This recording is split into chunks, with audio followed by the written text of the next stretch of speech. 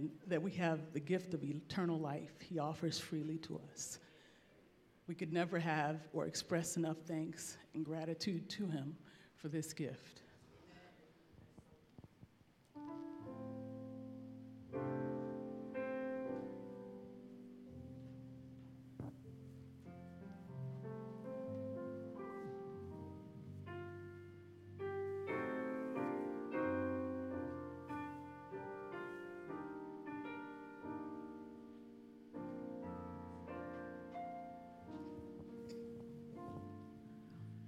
How can I say thanks for the things he has done for me? Things so undeserved, yet he gave to prove his love for me. The voices of a million angels could not express my gratitude. All that I am and ever hope to be,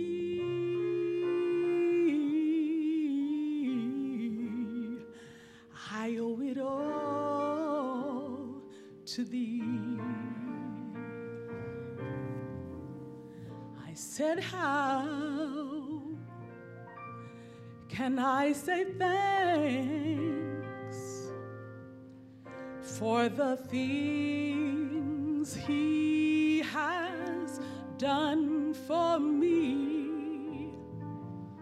Things so undeserved, yet he gave to prove his love for me. The voices of a million angels could not express my gratitude. All that I have and ever hope to be,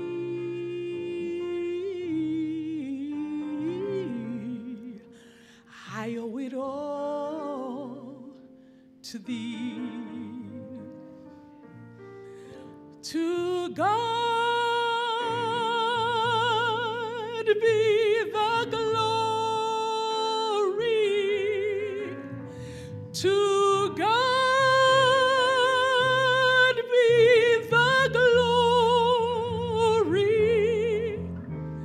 To God be the glory for the things he has done. With his blood he has saved me, and with his power he has raised me. To God be the glory for the things he has done. Just let me live my life. Let it be pleasing, O Lord, to thee. And should I gain any praise, let it go to Calvary.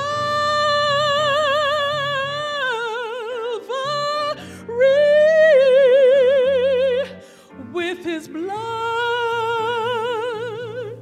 he has saved me. With his power he has raised me. To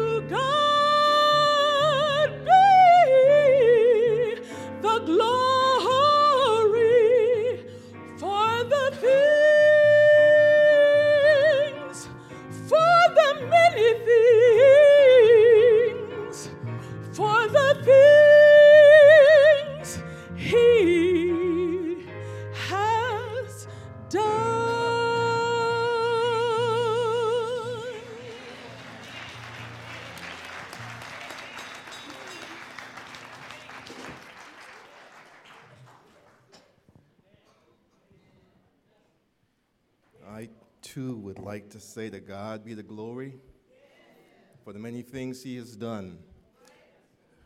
I can tell you when I think about the time that I've been here, some of you have been here longer than I, but God has been so gracious, so kind, and so merciful towards us. It's just incredible. And I know that Dr. White and Pastor Holliday dropped a pretty big announcement in you this morning. And I'm sure sometimes it is a little challenging to think about how do you respond to these types of announcements. But I want to share with you, when my wife and I left Albuquerque several years ago, there was an older lady, perhaps at that time, 75 years old, Sister Ordinelle Ingleton. And when we were leaving, that sister told me, and she was a praying sister in the church, kind of like a Sister Richie kind of lady. But she told me, she says, I will pray for you and your family every day for the rest of my life. And I got to tell you, there are a couple times when I almost fell over the bridge, and I think that lady's prayer kept me up on the bridge. So I think this is just a time for us to pray for the Holiday family as they go off, to have an opportunity to make an impact where they're going. And also pray for God to continue to be so gracious to us. He has been so gracious and kind. So I know it's going to be okay. It's going to be okay for the holidays. It's going to be okay for Abundant Life. He not only leads as a principal, he leads as a friend, him and his wife. He leads as a pastor. He leads as someone who has been imprinting, making impressions upon our young people. And all of that is good. And I give God glory for what he's done already. And I'm just always excited about what God is going to do in the future. I think God makes his impressions in the turns. And when there are transitions, God shows up, and so often he shows out. We'll begin our radio welcome. It is my privilege to welcome those of you that are listening to us by radio today or viewing us on the television to the service that's already in progress at the Abundant Life Seventh-day Adventist Church. As Seventh-day Adventist Christians, we have the privilege every week to think about the Creation Week. And we stop on Fridays to recognizing that in 6 days the Lord made heaven and earth, and he rested on the seventh day. But we also have the privilege to recognize that Jesus died on a Friday, laid in the grave Sabbath morning. But then came Sunday, and he arose. Our writer in our church tells us that it would do us well to take a thoughtful hour every day to reflect upon the scenes of the cross. And so as many of you in the Christian world stop this week, that you call Holy Week, to recognize the death, the burial, but most importantly, the resurrection of Jesus, today we join you as well. Our speaker today is our principal, our associate pastor, our friend, our impressioner, one who makes impressions upon our children, and it is just a privilege for us to have the opportunity to hear him speak today from a subject entitled Easter People. I ask your prayers with him as Pastor Holliday, Principal Holliday, stands before you today and leads you to the throne of God. Please pray with him, and after the next special music by my wife, Robin Brown, the next voice that you will hear is that of our Associate Pastor, Principal Holliday.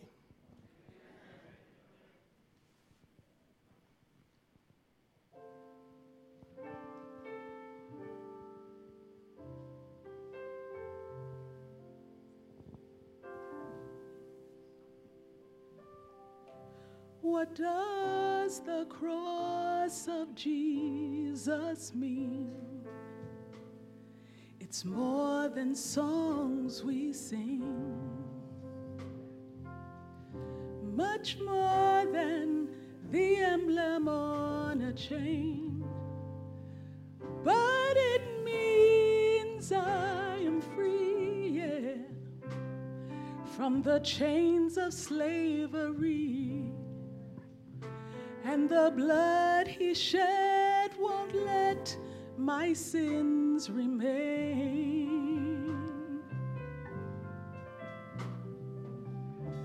Upon the cross my Savior died. The Lamb was crucified,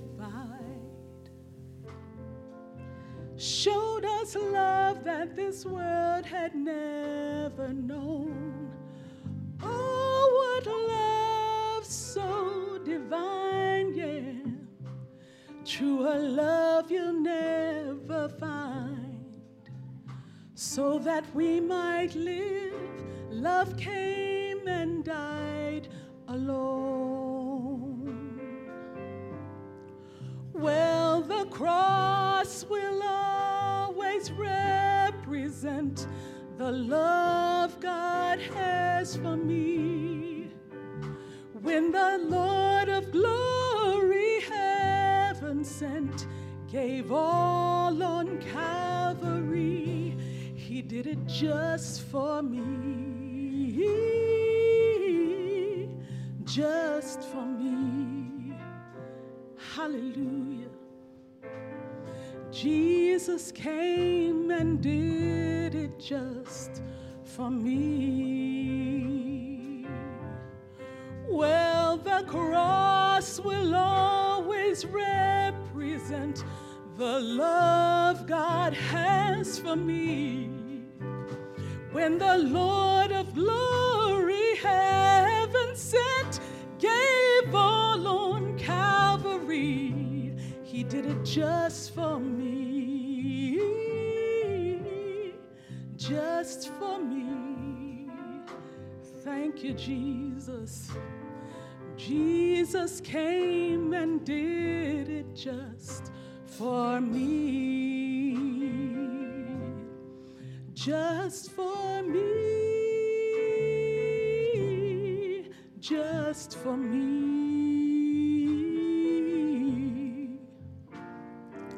Jesus came and did it just for me, just for me, just for me.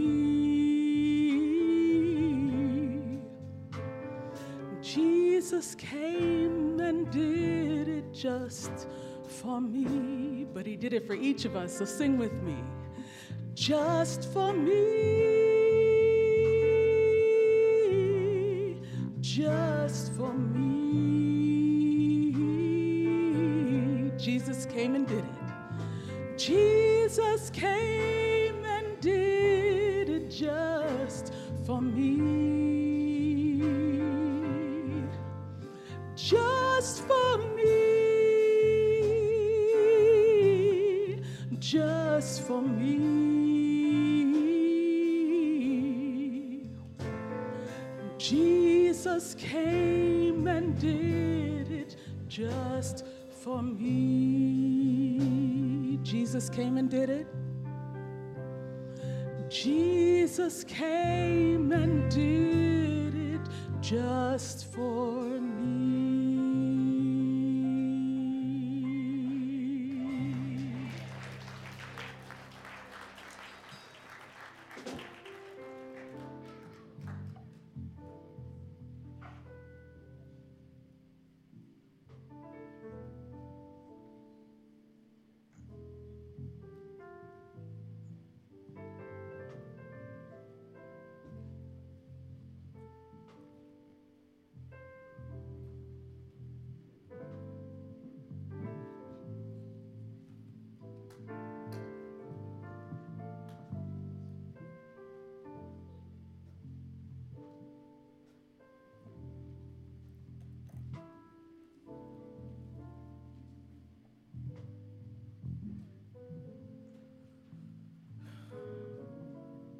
Jesus did it just for me.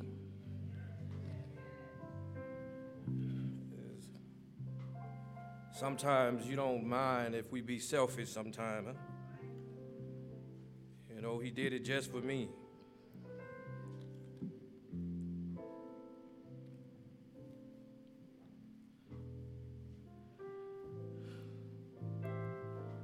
I'm going to try and attempt to speak to you this morning without tears. I said I'm going to try. I didn't say it's going to happen. As I look out and see some of the young people,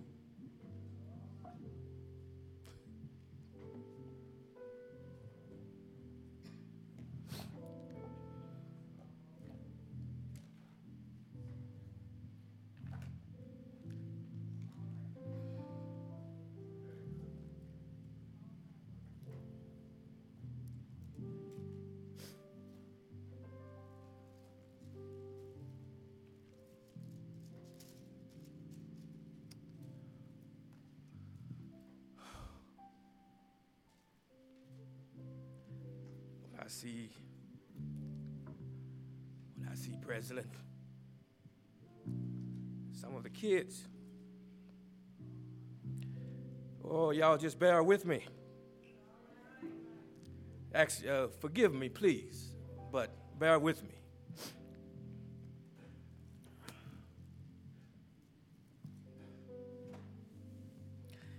You don't know what it means when a child calls your house. Their parents don't even know they're calling you just to ask for some advice, to share something with you that they don't even want you to tell their parents. Oh, that means a lot.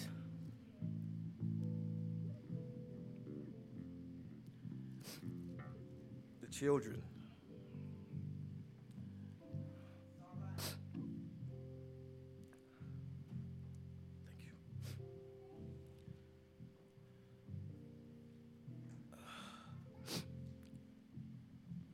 If you would bow your heads with me just where you are, let me ask God to take control.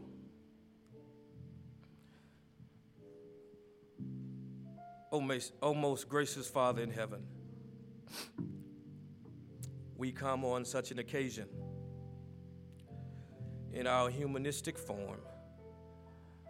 Father, for I'm just a sinner that you have allowed to stand in the throne. Father, remove me for just this moment, that a soul may be saved because of your will, because of your doing. And now, Lord, I stretch forth my hands to thee, and no other help do I know. And if thou wilt withdraw thy hand from me, O Lord, where in this world will I go? We count it a blessing and a privilege to stand before you. In Jesus' name, let everyone say, amen.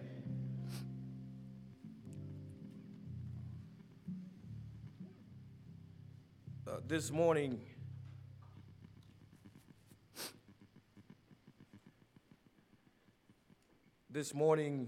you all read in the book of Matthew. I won't read it again, but I want to share with you that this morning we will be dealing with a lot of text, amen? So I'm going to try and take my time and just stop for a moment and make sure you get the text. When I pause, I want you to write it down. Go home and study it. Give it some thought. Ponder over it. This morning, I want to speak to you on a subject entitled Easter People. Easter People. I don't know about you, but when I think of Easter, I don't necessarily think about white patent leather shoes from Payless.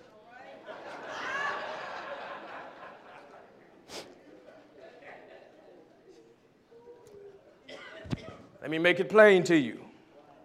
Let me first share with you just a bit of research on Easter. I know many of you already are familiar with some of the research on Easter and how it came to be. This holiday that's so traditionalized, and many people thank God for Christians and our perspective on Easter, and I pray that it is the right perspective. But when we think of Easter, we think of the Easter Bunny. Is that right? Oh, not you all. Nobody here went and bought any Easter eggs this weekend. I understand. But let me share with you some research. The celebration itself is based on the Jewish Passover, the Jewish holiday that celebrates the biblical story of the Exodus from Egypt. Now, the name Passover comes from the 10th plague, in which God killed the firstborn sons of the Egyptians, but passed over the Hebrews, considered sort of proto-Jewish people. Now, this Easter bunny, which originally, now get this, I know some of y'all are going to raise a little eyebrow here, but originally an ancient African symbol from Kemet. Oh. The hare jumps and leaps upwards. The Easter bunny, Lord, was brought to the America by the Pennsylvania Dutch. Have mercy. Are you listening? Because the hares are so fertile, they were thought to be a symbol of fertility or new life in the springtime. Listen at all this history which has nothing to do with Jesus Christ. But you need to hear it. Just listen at this, how they operate here. The Easter egg is also a fertility symbol in many cultures. The question is, where does it come from? In ancient African culture, there are several birds that can fit in this picture. Horus, the hawk. Phoenix, that died and rose from his own ashes. In the European lore, around Easter there is no bird, so that the suggestion is that the Easter bunny lay an egg, which we know is ridiculous. Sometimes you have to ask yourself, parents, how can you tell your child that an Easter bunny lays an egg? I want the kids out there to say, I didn't think about that. Listen at how ridiculous that is. The colors and the symbols of the Easter egg are all significant. Red symbolizes the blood of Jesus. Somebody help me. Yellow symbolizes the sun. Blue stands for the color of the sky, and green is the color of life. The Easter egg hunt is based on the fact that children told Aset, which is Isis, where to find the body of Osiris. Y'all need to go study. Amen. Listen now, listen. So that children continue to hunt for Osar symbolically. Hot cross bonds are originally honored in Germanic goddess of the springtime and finally come to represent the cross on Mount Calvary. Now, this Easter matter is so much associated with clothing. Have mercy. Tell you a quick story in another life before I became a principal. I used to be a manager in a Payless shoe store. Don't worry, we're going to get to the Bible for some of you all that's thinking. It's here. I'll make sure the Bible is here. But I have to, tell you some things. I remember being a manager in a Payless shoe store. Yes, I did. 5 years. I remember the way they communicated during that time was mostly through the cash register. When you walked in the morning, any communication that took place was done through the cash register. And so you would come in and you would turn up I see somebody nodding their head. We had any retail managers in the house? Am I telling the truth? The cash register is how we communicated. So the supervisors from afar communicated through the cash register. You come in, you hit the cash register, and it would tell you certain things. I would never forget that at least a month before Easter, the cash register would talk to me. It would make me make sure that you put all the shoes eye level, all the patent leather shoes, white, eye level. All the black shoes, eye level. Make sure they're there. Because on Easter, on that Saturday, we're going to sell more than you can imagine. And I'll never forget this. Now, if you're looking at me wondering, where was I during that time? Okay, there was another phase of my life where before I came back into the church.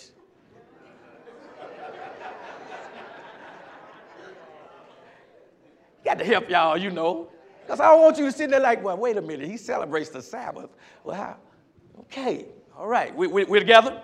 Yep. All right. I'm going to go quick. We're going to get to the Bible. All right. So with this story, so they tell me this is when it happens. So I promise you, I submit to you that during this time on Saturday evening, Saturday morning, there would be a line at the door.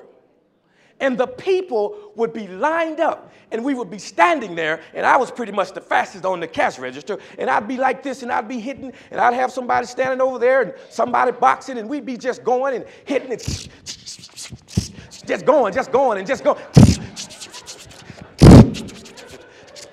Smiling, because I get a little commission. And you just going, and you just going.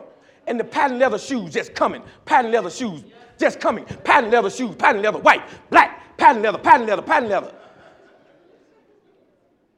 And I'm thinking, man, there are going to be some people who are going to set foot in church for the first time in a whole year. Easter people. Let me get to the Word of God.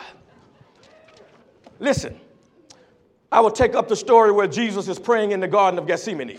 And he is asking the disciples to sit. Watch while I pray. Jesus is praying. But the willingness of Peter and the two sons of Zebedee is overpowered by the flesh. Their spirit is willing, but the flesh is what? Their spirit is willing, but the flesh is what? So it is. They are asleep and not watching as Jesus instructed them to do. Let's begin here. Let's read Matthew. Turn with me in your Bibles to Matthew 26. Matthew 26. Matthew chapter 26. Matthew chapter 26. And I'm going to read as you're looking because I have a lot of information that I want to make sure we stick to the Bible. And as I start with the story here, we're going to start with the betrayal and the arrest in Gethsemane. Now, we're going to deal with Matthew. We're going to deal with the story, but I'm going to be going back and forth and me going to some other text in the Bible. So here, and while he was still speaking, behold, Judas, one of the 12, with a great multitude, with swords and clubs, came from the chief priests and elders of the people. Now, his betrayal had given them a sign saying, whomever I kiss, he is the one. Have mercy. Plotting to do Jesus some injustice and actually coming up to him and saying, whomever I kiss. Don't you think your enemies will kiss you? Don't think they won't.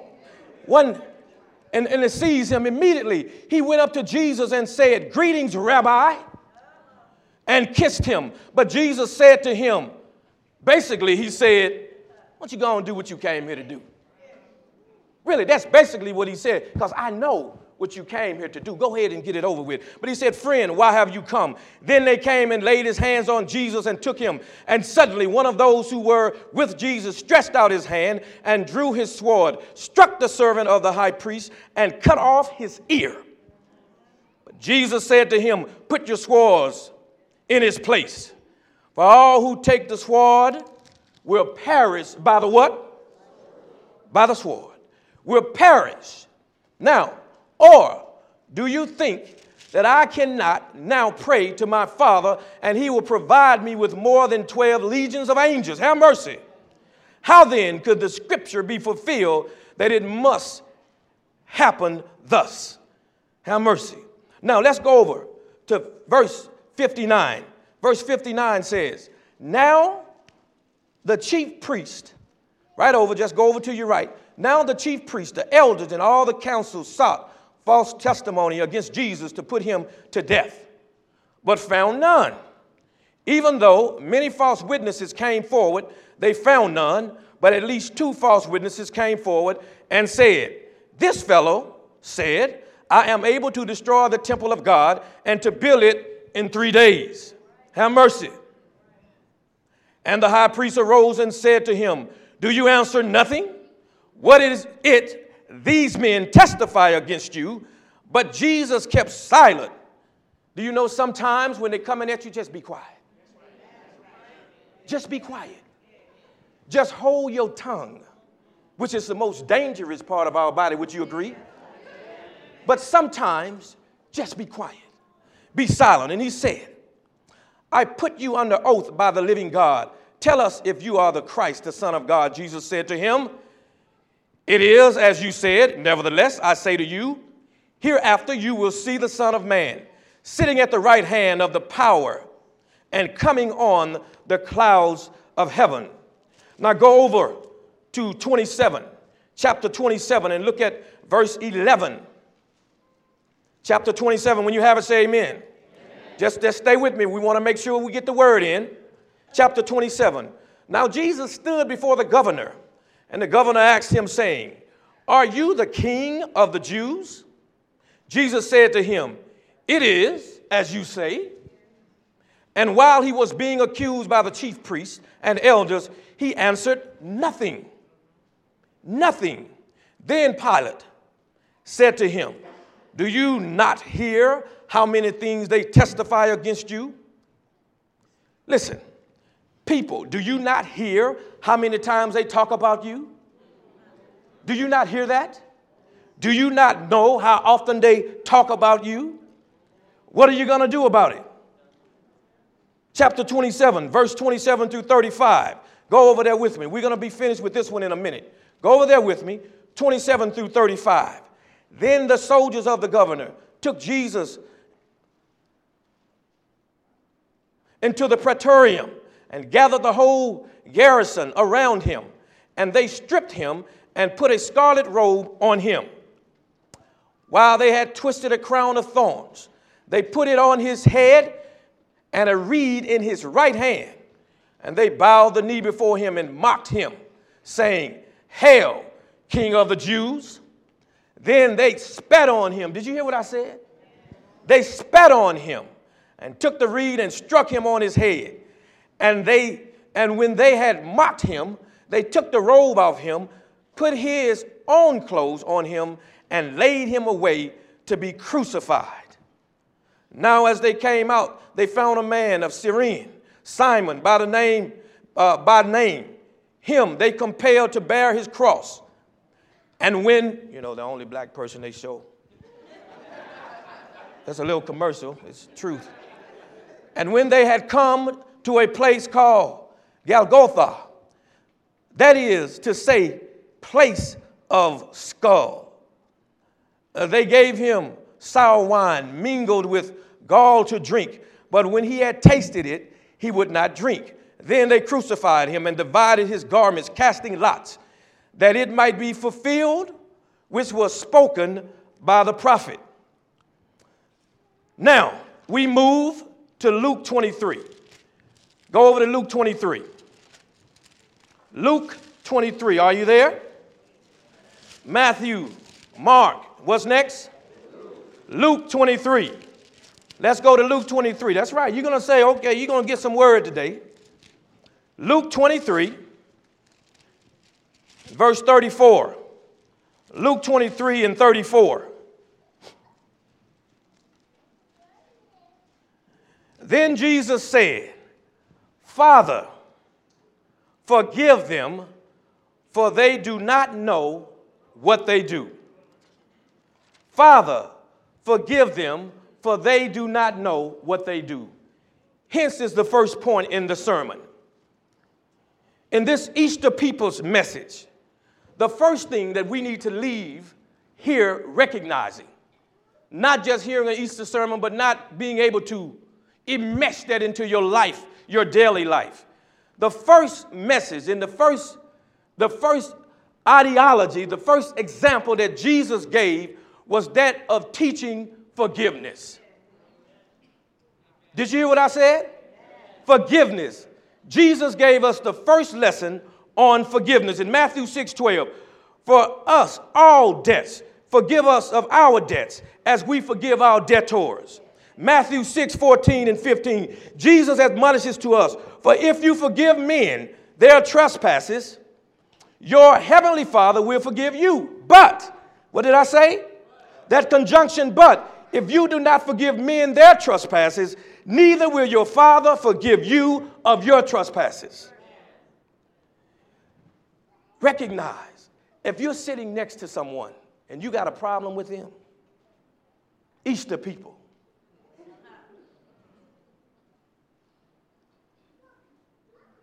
forgiveness, as difficult as it may be, it must be exercised in our daily lives.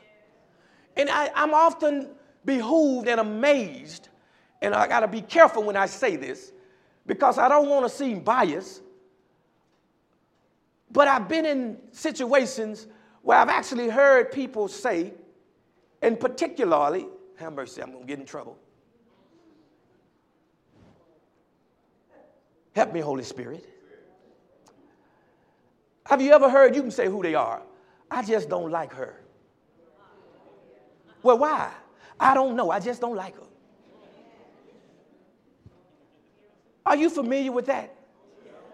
I heard somebody say guilty. I just don't like her. I don't like him. Why? Our God, on the cross that we're dealing with, Jesus said, forgive them, for they know not what they do. First lesson, we must understand forgiveness, and this forgiveness spirit must be accompanied with patience. When Peter said in Matthew 18 and 21, Lord, how often shall my brother sin against me and I forgive him? Peter asked, up to 7 times? No. What did Jesus say? 70 times what? 70 times what? So he said, just keep on forgiving. When they're hurting you, when they're talking about you, when they're putting you down, when they're talking about your family, when they dismiss you in certain meetings as though your voice is not as important as the next voice, then he said, keep on forgiving them.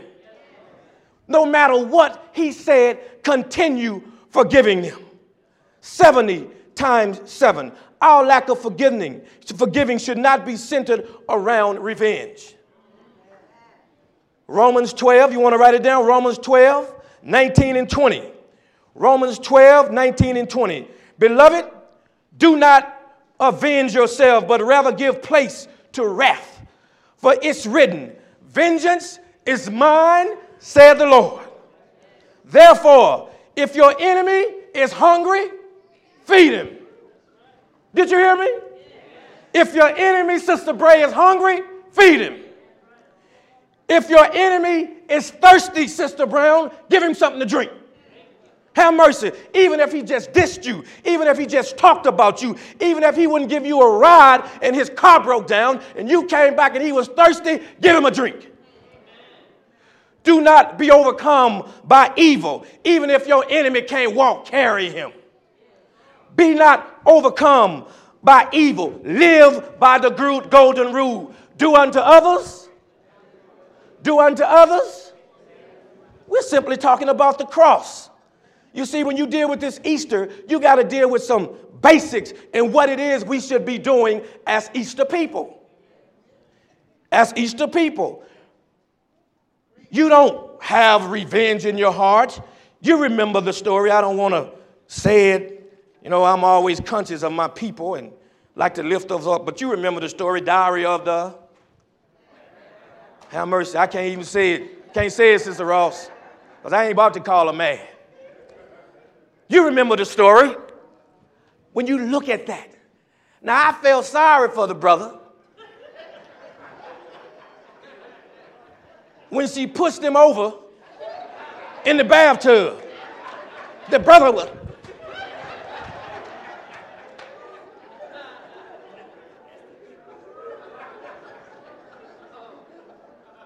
But the Bible says, vengeance is mine, said the Lord. It's not yours. It's not for you to get so upset and say, I'm going to get him. It's not for you to get so angry and say, I'll deal with that. Vengeance is mine, said the Lord. Matthew 27, 43 reads, our second point.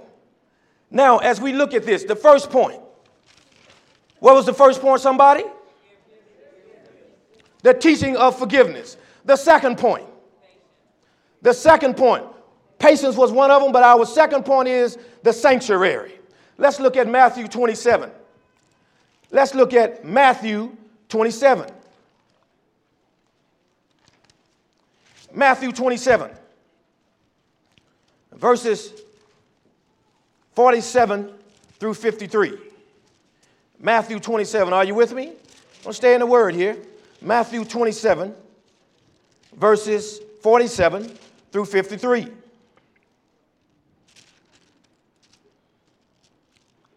If you have it, say amen. Amen.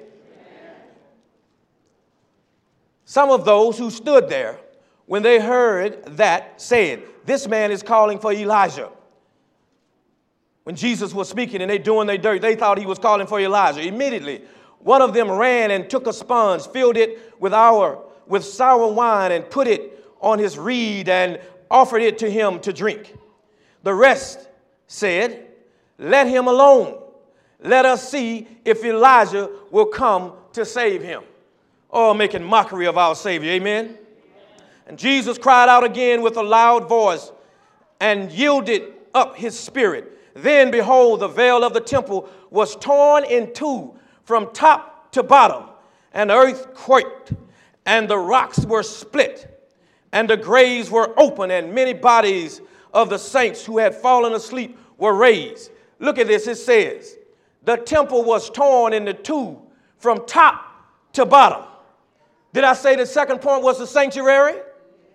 The sanctuary. Then behold, the veil of the temple was torn into two, top to bottom. The temple had two veils of curtains, one in front of the holy place and the other separating the holy place from the most holy place. It was the second of these that was torn, demonstrating that God had opened up access to himself through his son. Come on now, did I tell you something? Because I know you remember the Diary of the Mad and all that. I need you to remember this. Okay, let me say that again. Demonstrating that God had opened up access to himself through his son. Only God could have torn the veil from the top.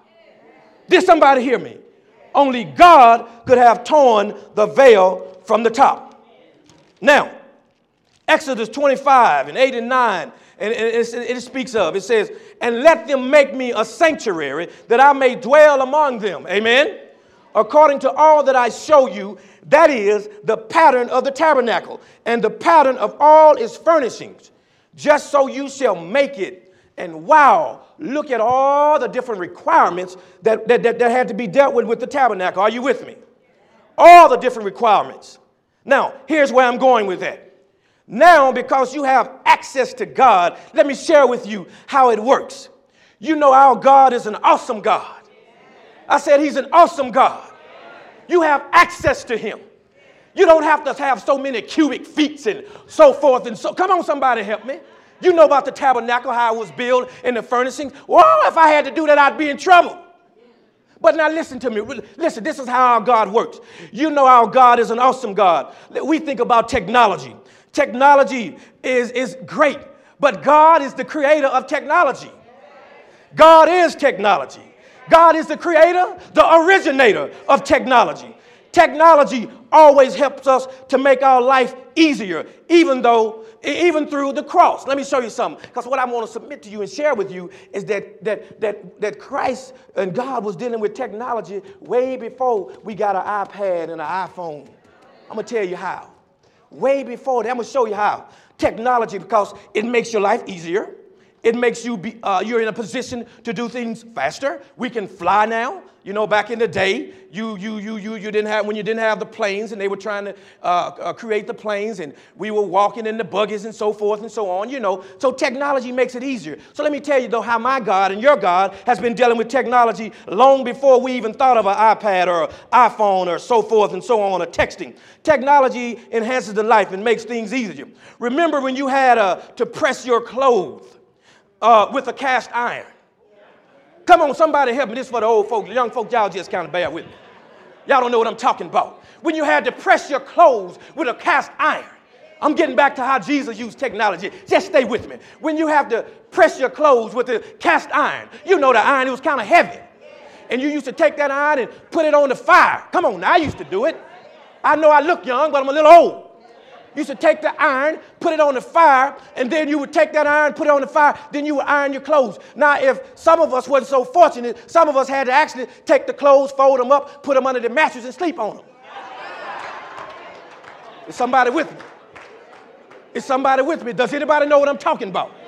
Yes, sir. So that's what we're talking about, technology and how God used to do it. Watch this. Now, what we used to do, you remember the time when you used to have to do that? And you remember the time when before there was so many grocery stores. Come on, somebody help me. When there were so many grocery stores and you needed to have your vegetables. And there were no vegetables. You know, right now we can deal with the bag. People had to plant their vegetables. Come on, somebody help me now, the gardeners. People had to plant at a certain time. Okay, we had to toil. People had to toil in a certain manner. Water had to be given to the plants. Not too much, not too less. Before the technology, listen to me now. Some vegetation, we had to plant some plants a certain distance from one another. Come on, somebody help me. Poor children, they don't know what I'm talking about. I know y'all just sit and y'all just talk to your folk when you get home. They don't know what I'm talking about. So there was a certain distance you had to plant some of them, some of the vegetation, you know. You had to do certain things like that. Now, and then even when you planted, then you had to cook the vegetables. Somebody help me. You had to cook the vegetables. Then you had to, let's deal with the greens. You had to pick the greens. Not only did you have to pick them outside, you had to come inside and pick the greens. Somebody help me. Picking. Kids, talk to your parents. Now, when you're picking greens, what you do is, there's a certain way you hold them, and you have mercy now. There's a certain way you hold them, and you tear the leaves off them. Okay? You tear the leaf off them, and you picking greens. So they don't know nothing about that, because now you can go into the store and you can buy a bag of collard greens already cut up.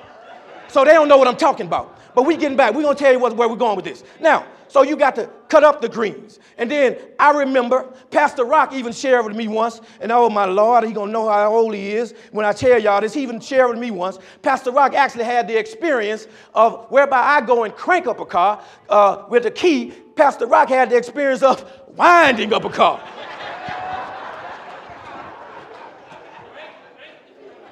I'm going somewhere. Just wait. So no longer do we have to heat up the iron. No longer do we need to sleep on the clothes, grow our own food, or even wind the car. No longer do we have to kill. Come on now, I want you to work with me. Kill an animal at the door of the tabernacle. No longer. No longer do we have to sprinkle the blood all around the altar. No longer. Because God had technology happening long before we thought about it. No longer do we have to bring a young bull without blemish as a sin offering, than having the priest to dip his fingers in the blood and to sprinkle some on the blood, some on the altar 7 times before the Lord. No longer. My God had technology long before we were doing the internet. No longer do we have to bring a female lamb or a kid of a goat as a sin offering. No longer. But our God has afforded us access to him. For he is the Lamb. For he is worthy. My Bible says in Revelation 5:12, worthy is the Lamb. Worthy is the Lamb who was slain to receive power and riches and wisdom and strength and honor, glory and blessing. He's worthy. He's worthy. He's omnipotent. He is omnipotent. He is worthy. He is magnificent. I'm talking about the God I serve. I don't know the one you serve, but the one I serve make me do this. The one I serve make me raise my hand. The one I serve make me say, weeping may endure for a night, but tomorrow, oh, a better day is coming. Have mercy. I'm talking about the God I serve. I'm just talking about the one I serve. Get some of him. Get some of him. Point three. This is our point 3. The Sabbath doctrine. Let's read Matthew 28. Turn with me to Matthew 28. Matthew 28. Matthew, what chapter? 28. Matthew 28, verse 62. Matthew 28, 27. Matthew 27. Matthew 27 in verse 62. 27 in verse 62. Are you with me? Say amen. Amen. On the next day, which followed the day of preparation. Come on, somebody. The day of preparation, the chief priests and Pharisees gathered together to Pilate, saying, Sir, we remember while he was still alive, how that deceiver said, after 3 days I will rise, calling my God and your God a deceiver. After that deceiver said, after 3 days I will rise. Therefore, command the tomb be made secure until the third day. Listen, you can put everything you want on the tomb. You can put all the steel on the tomb. You can go get all the steel makers. You can get all the steel you want. You can put it on the tomb. You can sit by the tomb. You can watch the tomb. You can go and talk to the best steel makers in the world with the tomb. But I trust and tell you that by evidence, the tomb will be moved and my God will rise. But they said, listen to what they're saying. After 3 days and rise, therefore, command the tomb be made secure until the third day, lest his disciples come by night and steal him away and say to the people, he has risen from the dead. So the last deception will be worse than the first. Have mercy. They're trying to strategize like some of us do on the job. Let's make sure that the tomb don't move because we don't want to win the confidence or have him win the confidence of the people by recognizing that the tomb was moved. So we're going to have a meeting before the meeting. I know y'all know what I'm talking about. Have a meeting before the meeting. But look at what it says here. Look at what it says here. Pilate said to them, you have a guard. Go your way, make it as secure as you know how. So they went and made the tomb secure. Did they make it secure? Oh, you can't make that tomb secure.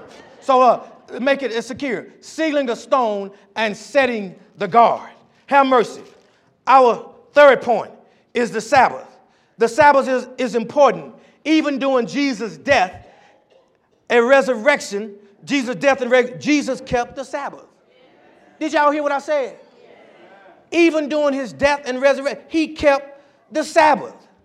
Look at Luke. Turn with me to Luke. We're going to give you a little Bible. Turn with me to Luke. Turn with me to Luke. Matthew, Mark, Luke.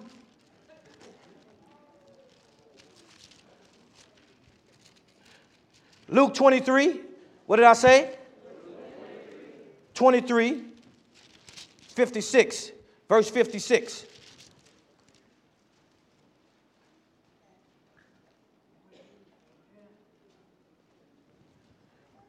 Luke 23, let me start with verse 53.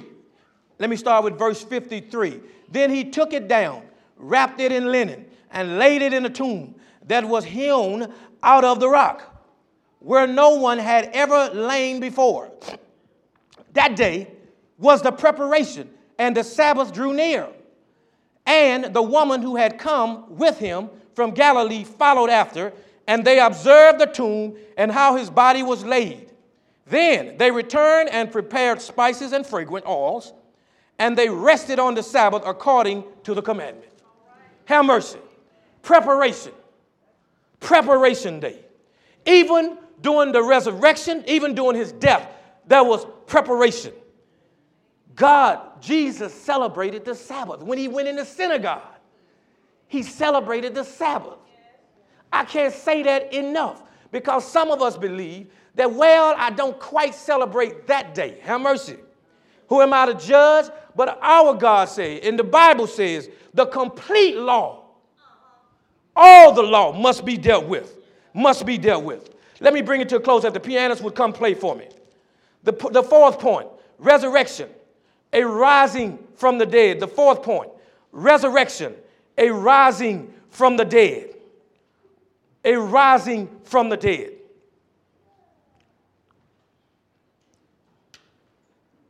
A rebirth, born again. Can a man or a woman return from the womb? No, only through the Father. Have mercy. Have mercy. You must be born again. Jesus will return. Jesus will return. Was he resurrected? Is he alive? Will he return? Jesus will return. Matthew 24:3 reads. Let me read this to you. Matthew 24:3. I'm going to go fast on this one. 24:3 reads. Matthew 24 and verse 3 reads. Now, as he sat on the Mount of Olives, the disciples came to him privately, saying, "Tell us, when will these things be?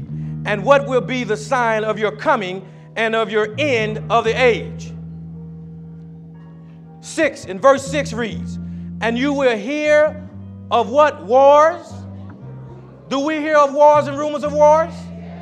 Is not the Bible the truth? We will hear of wars and rumors of wars. And what does it say in 1 Thessalonians? Somebody turn with me to 1 Thessalonians. 1 Thessalonians in chapter 4, and it says, 1 Thessalonians in chapter 4, and it reads, "For the Lord himself will descend from heaven with a shout, with the voice of an what? Archangel. Of an archangel, and with the trumpet of God, and the dead in Christ will rise first." You know what? That's selfish. But if I die in Christ, I get privilege. I will rise first. Is that all right? The dead in Christ will rise first. Then we who are alive and remain shall be caught up. You know what? When I go see Sister Cisco, you know what she tell me? Same thing she tells some of y'all. I'm not going to die. Did she ever tell you that? Sister Cisco says she's not going to die. She says she's going to get caught up. For those who don't know her, she's over 100 years old. She says she's going to get caught up. But you know, when you listen to her, she has truth. Because the word of God says, it says, then we who are alive. That means when he comes, will there be some people alive? Then when we are alive and remain, shall be caught up together with them in the clouds to meet the Lord in the air. And thus we shall always be with the Lord. Therefore, comfort one another with these words. And our last point, salvation. I dare not leave this place without speaking of the commission of the church, and that is salvation. The Great Commission, salvation.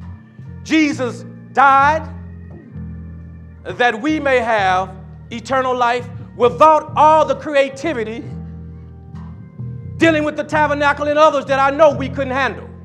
Have mercy. But salvation is offered to every man, woman, and child. In the book of Luke 19 and 10, Matthew, Mark, in the book of Luke 19 and 10, turn with me. The book of Luke,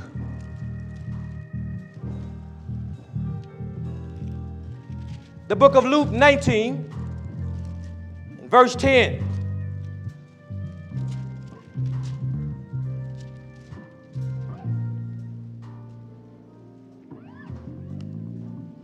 For the Son of Man has come to seek and to do what? To seek and to do what? And to save that which was lost. Were you not lost? Were you not lost? The man has come, the Son of Man has come to seek and save that which was lost. Salvation is free to all. Are you with me, church? Salvation is free to all. I'm going to ask you to stand with me.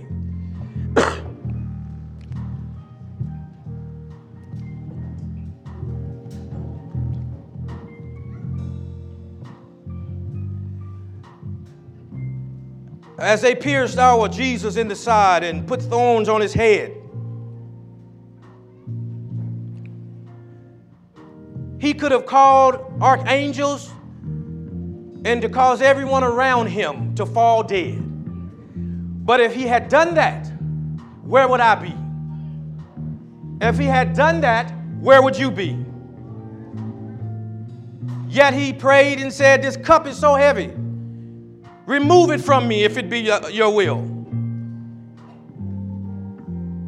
But if it was removed, where would I be? Where would you be?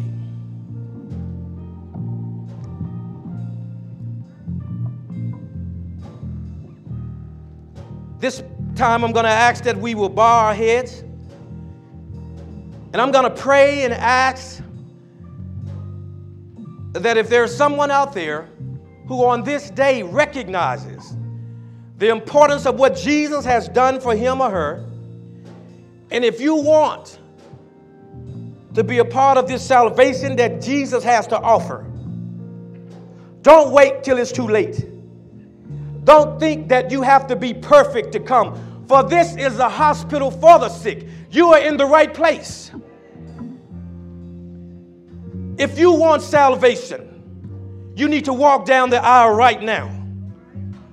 If you need somebody to bring you down the aisle, you need to grab a hand and you need to walk with them. If they just need someone to walk with them, but salvation is offered right now at the throne. You may not get this chance again. Many times we say, I'll do it later. I submit to you, there may not be a later. I admonish to you, there may not be a later.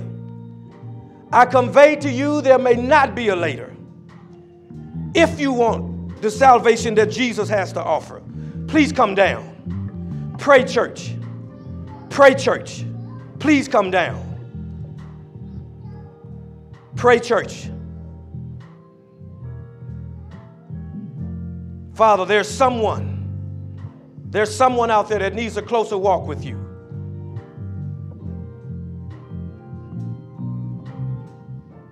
Have mercy.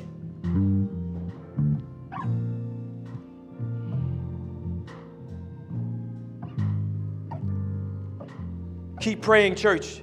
There's someone out there that needs a closer walk with Jesus.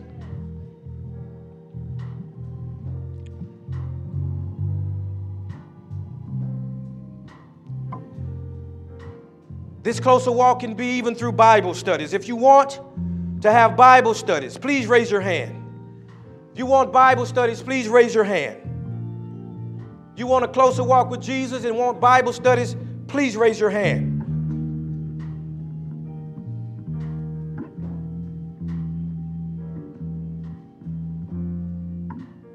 That's all right. Keep praying, church. Satan doesn't want them to come closer to God. You know that. Oh, he's fighting every bit of that.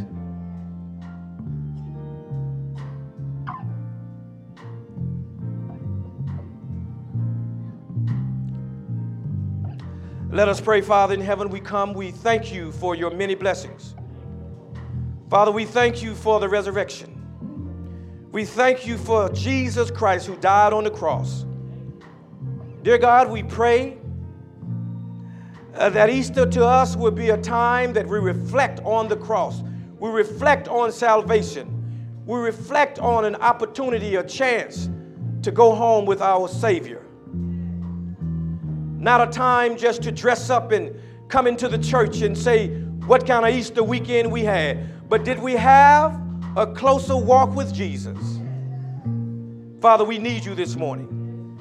Now we pray that you will bless those under the umbrella of my voice.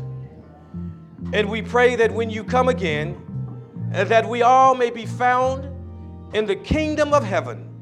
In Jesus' name, let everyone say, amen. Amen and amen.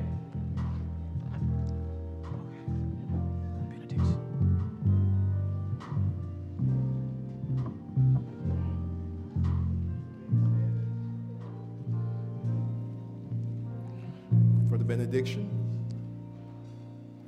I want to thank Principal Holiday for the word today. Most importantly, I want to thank Jesus. As a father of teenagers, I get to understand now what it means to love. When your directions are not always followed, when your actions and your sacrifices aren't always appreciated, Amen. and still to love. You think about the word that Principal Holiday shared with us, and you think about what this whole period of time that we're reflecting on, it really is about a lot of suffering. Suffering on the cross.